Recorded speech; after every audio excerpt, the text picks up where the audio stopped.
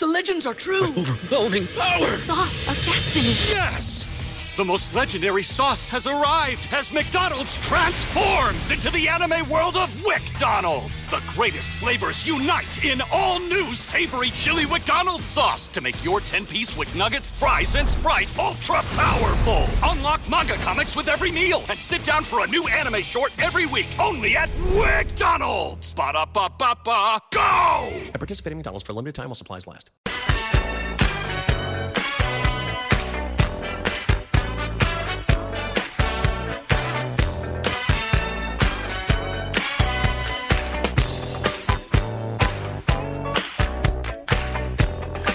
Welcome back to Hour 2 on a Friday. Steve Sipple, Jake Sorensen, early break. It's been a wild show so far. Yeah. Check out the podcast at theticketfm.com.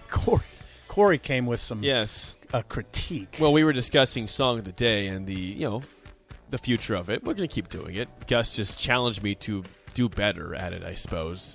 Be a little bit more... Yeah, play something that's not for middle-aged dudes. Yeah. You know?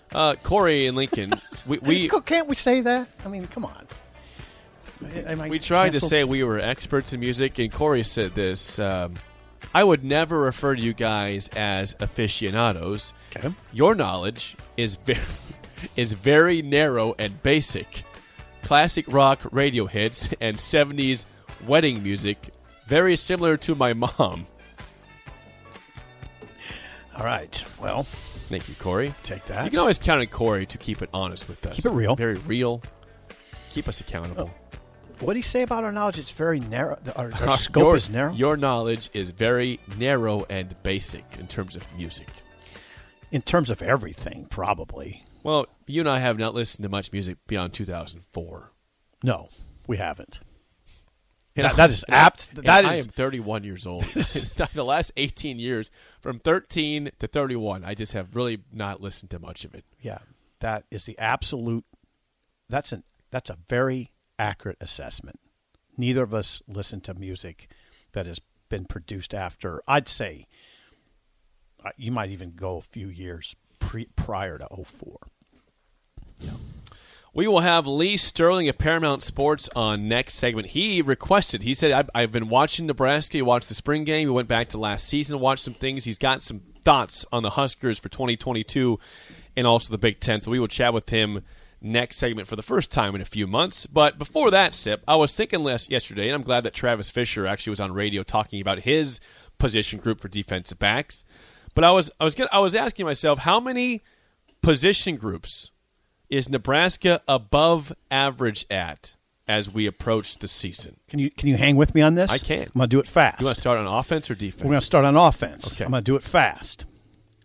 This is the way I thought about it last night. Okay. Quarterback, not above average. Are you okay, stop then. Are you average or are you below average then? Where are you at then? Well, I'll just say average right now. Okay. I mean, wouldn't you say Casey was average at Texas? Yes. Okay. I think the running back room is above average. That has to prove it, though. I think the running back room is above average. That needs to be proven. Okay? I'm not going to say the offensive line is above average. I'm not going to say the receivers are above average. No way you can do that. I think the running back room is above average. I think the tight end room would be above average if Fedoni was in the picture. Okay. I will not say that now. If you had Travis Vokalek and Fedoni together, above average. No way you can say that now. One group on Nebraska's offense, I think, is above average, but it has to prove it. So you could say they have no groups that are above average. I think they have one, but it has to prove it. I would say that running backs are average, just because I haven't seen it yet. I think there's some thought in the program. I don't think this. I know this, that Anthony Grant will only be here for one season because he'll be off to the NFL. Well, that'd be nice. Defense. Okay. Above average outside linebackers. We're talking about O'Shawn Mathis, Garrett Nelson, and Caleb Tanner. Okay, with good depth. Jamari Butler, Blaze Gunnerson. Am I missing somebody in there? I don't think so. above average. Depth helps it. Inside linebackers, I'd like to say are above average, but they both have to stay healthy for that to happen. Nick Henrich did stay healthy all of last season. Reimer wasn't healthy all of last season. They've both been banged up. I'm not going to say above average until they can play a full season together, and then I think they might be average. Above. Yeah, right now, yeah. That was inside linebackers. Potential to be above average, yes. Right on the cusp of above average. Okay. Outside linebackers above average, in my opinion. O'Shawn Mathis proven at that. I'm not saying edge. We'll just call him edge. Garrett Nelson proven and rising. Caleb Tanner, I think he's about ready to bust out. Jamari Butler, for a long time. Jamari Butler is a guy that can play. That he's just a young guy. I think Gunnarsson can play. They're just young guys that aren't going to be asked to play a lot, I don't think. Defensive backfield, corner. You missed the line. Not above average. Okay, average. I'm just making. Yeah. Yeah. Okay. Defensive backs. Corners, above average. It's close, though. I just think that, yeah. I'd probably go average with them. But not. That's not. I'm not trying to criticize him. I can't just go above average right now. Corner, I look at a lot like running back. I think they're above average, but they got to prove it. That's why I go average then. Right. Newsome is clearly on an upward trajectory. Newsome is clearly on an upward trajectory to being an NFL corner, but again, you have to see it now over a whole season. You saw it at the end of last season. Tommy Hill, loads of potential, as we just covered. Freaky, as Fisher said. Do you say it like that? He's freaky. He didn't say it that way, but he said he's a freak. Yep. Travis Fisher said he's a freak. NFL player if he doesn't mess it up is what he said. Travis Fisher said of Tommy Hill, he's an NFL player if he doesn't mess it up. That's above average. But he's got to prove it. Right. Safeties, I just got to say they're average right now. Okay. Deep position, they got to prove it, though. So we're saying... Special teams. Come on. I mean, what do you want me to do? You're going to go below average or average? Well, I mean, there's no way... You're not above average. Yeah, there's no way that you can say above average right now. So go average. So we're saying on Nebraska right now, there's one position group that you can say is above average. I would say unequivocally above average. That's the outside linebackers. Yep. I think the running backs, in my opinion, will show that they're above average, but they have to show it. I would put them at average. Okay, that's fair. Is there anybody, okay, so we put average in all these, but above average for outside linebackers. Yes. Is there any position group you think they're below average at? Oh, that's a good question. Because then you got to the offensive line has been below average. All right, below average. I mean, the offensive line, you can't say has been anything but below average, and even those guys would probably tell you That's probably where you could put special teams, with the hope that Bill Bush changes that, but they were below average last year and well below average, right? Yeah. So you could put right now below average with the hopes that things change with the new kicker, with the new punter, with maybe new return guys there. Wide receivers are. I'm saying you average. Gus. Yep, Gus average. Yeah, there's no way you can say above average. No way. I mean, you're counting on Trey Palmer to be your dude, and he had 30 catches at LSU. I mean, 30's good, but that's not. He's not setting the world on fire. 3 per game. He's not setting the world on fire at LSU, and that's your guy. That's your guy. Now, again, if they had Fedoni, the tight end pairing of Vokalek and Fedoni would be above average. If they don't have Fedoni, I don't know if they'll have Fedoni at all. It's possible. It's a late season. He arrives on the scene late in the season in a limited role. That's about as best as you can hope for, I think. Yeah, I mean, I just wonder, when you look at this, I'm with you. It's hard to really – the only one that's above average is probably outside linebackers, and I know you want to put running backs there, but we just haven't seen it. They might – maybe by midway through the season, you can finally say, hey, they're above average. But right now, you can't say that. There are people that will try to tell you that the quarterback position with Casey Thompson is above average. I just don't know how you can do that. Average. It's average. Yeah, I don't know how you could say average. Casey's above average at 5-5 at Texas. Right? That was his record. 5-5. Or was he 4-5? It was one of the two. 5-5 or 4-5. Numbers were good. But is anybody on the text line saying, hey, Casey Thompson is above average, Sip?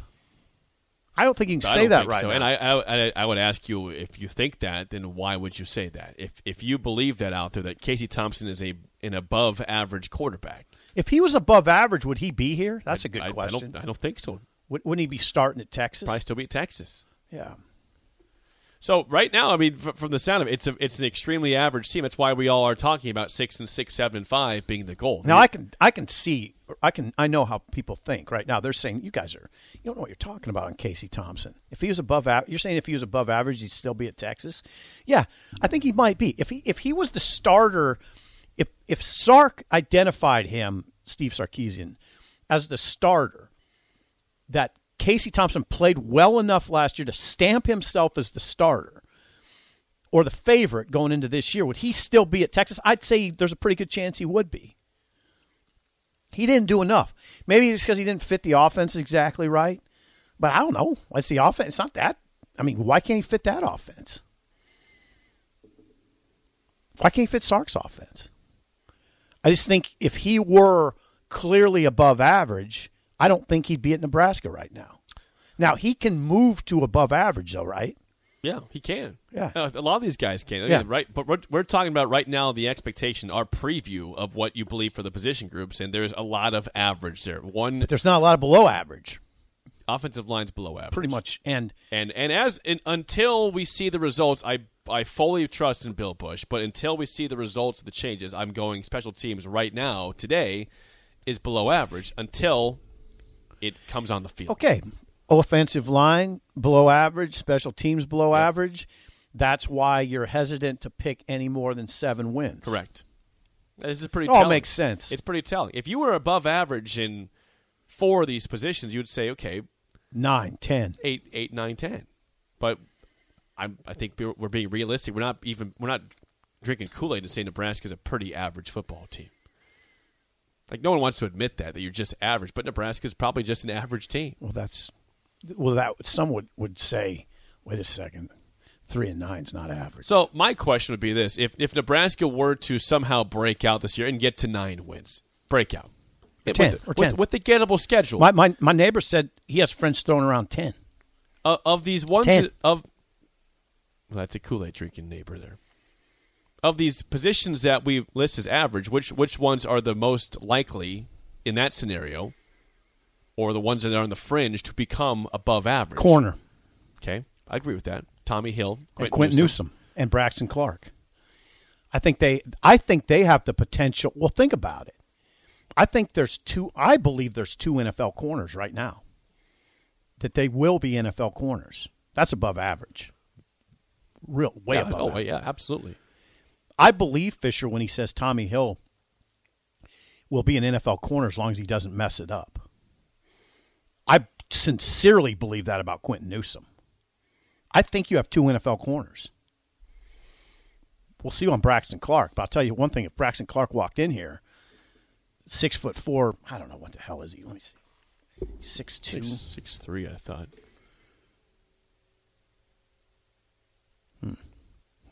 I don't have it. I'll pull it up for you here. But if he walked in here, you'd say that's a Division I corner. That's a big old corner. That's a corner. That's a 6'3". 6'3" corner. That's a big corner. The milkman says, if Tommy Hill is above average, why did he transfer? Was there a better opportunity than Arizona State for Nebraska? Yeah. Well, why did he transfer? They're about NCAA's coming down there. Yeah. There's some problems coming for the Sun Devils. Yeah. The Sun Devils have a 25-18 record under Herm Edwards, but there's trouble. There's trouble at Arizona State. They're in trouble. That's why there's a 5 attached to his name, and Dennis Dodd's hot. Yeah, there's 2 head coaches in Power 5 football that have a 5 hot seat projection next to him. Herm Edwards is one of them. Now, the text would say, well, who's the other one? Why is he here? The NCAA is not bearing down on Nebraska. They already did. But it was minor infractions. Minor infractions. Yeah. Yes. Walter says 6-6 is not the goal and never will be. That mentality is for Kansas football. We're not saying it is. We're trying to assess the roster right now in the position groups, Walter. And I again, if you look at what we had just gone through, I don't know how you can argue against what we had said for those groups. There's a lot of average on the team. There's a little below average, a little above average, and there's mostly overall average. And there's some that we're waiting to see if they can prove to be above average. Those are the most interesting ones. And that's the ones that can lead you to 8, 9, 10 wins if more than one pops if up. If there. Anthony Grant is as good as I think he is, and Jaquez Yant is as good as I think he is, and Gabe Ervin is as good as I think he is, and Ramir Johnson takes his game to another level, and A.J. Allen proves to be worthy of his recruiting hype, as does Emmett Johnson, you're cooking with gas in the running back room there. You are. I mean, that room, I think it's good. I think they're in a good position. Now, I'll tell you one thing, though, right now, Jake, we don't talk about stuff like this very often, but Brian Applewhite has a challenge in that room because only one guy, and there's only one ball. And Ron Brown used to tell me all the time, when they were going good as a program, it was not easy in the running. It wasn't easy in the running back room keeping those guys happy. There's drama. There's a lot of talent there. When you're winning, the drama doesn't surface. Yeah. And there was no transfer portal. Okay? Now, you got to keep those guys happy. That's not going to be easy. A.J. Allen didn't come here to sit the bench. But right now, A.J. Allen, I don't know. Is he getting the ball?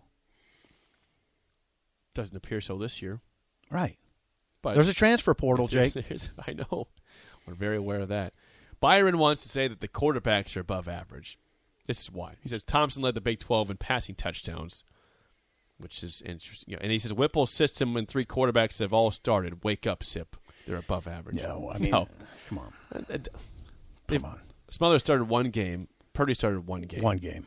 Thompson obviously started several. I think they all have potential to be above average. Right. Casey Thompson had 24 touchdown passes, 9 interceptions at Texas. Okay, that's good. They were an average team, and they went and got another quarterback, Quinn Ewers. Right? Yes, they did. With Arch Manning coming in the future. Arch Manning. On his way. Yeah. There. Okay, thank you for all the text there. For a lot of response today. I like that topic. Thank you, Jake. Yeah, I just thought about that. I'm glad that Travis Fisher actually, I didn't know he was going to talk last night. Now actually set me up for success. Every night there's a coach on now. Well, thank you. There'll be another one tonight. You know who's on tonight? I don't know. Maybe we can find it out. By the way, the countdown to Ireland is at 42 days right now. 42 days, sponsored by McKinney's Irish Pub at 8th and P. I would say this for today's Irish tidbit or fact. Tidbit. Or idea. I mean, I'm not bringing my golf clubs to Scotland or Ireland, and I'm considering that I should, but I'm only going to play golf one time. I think if you make a trip to Ireland, if you are even the slightest golfer at all, like, a 15 handicap, like not horrible, not good, you got to play golf up there. You have to play golf. I've never been, but I'm telling myself I cannot leave this trip in August coming home without having played golf at least one time in Ireland/Scotland. It's a must. Why is it a must? Because it's link-style golf. I mean, golf started in Scotland. That's where it started. But Ireland was obviously early in golf, too. A lot of famous old courses in Ireland. If you are a golfer, it's a sign of respect for the sport where it kind of got going early on. When you think of Irish golf greats, who comes to mind first? Well, Rory McIlroy. Okay. Padraig Harrington. Okay. Darren Clarke is a great Irish golfer. Okay. Graham McDowell was good for a period of time. Okay. And Corey, this is for Corey. Rock knowledge. You U2 is Dublin-based, as is Thin Lizzy, as we covered earlier. I'm still this week. shocked by that one. I know U2. I did not know that Thin Lizzy was from Ireland. From Dublin. They don't sound like it at all. From Dublin. Yeah, I know. That one still blows my mind. I don't get surprised very often. You know that. That's big. Lee Sterling, Paramount Sports, is next on Early Break on the Ticket.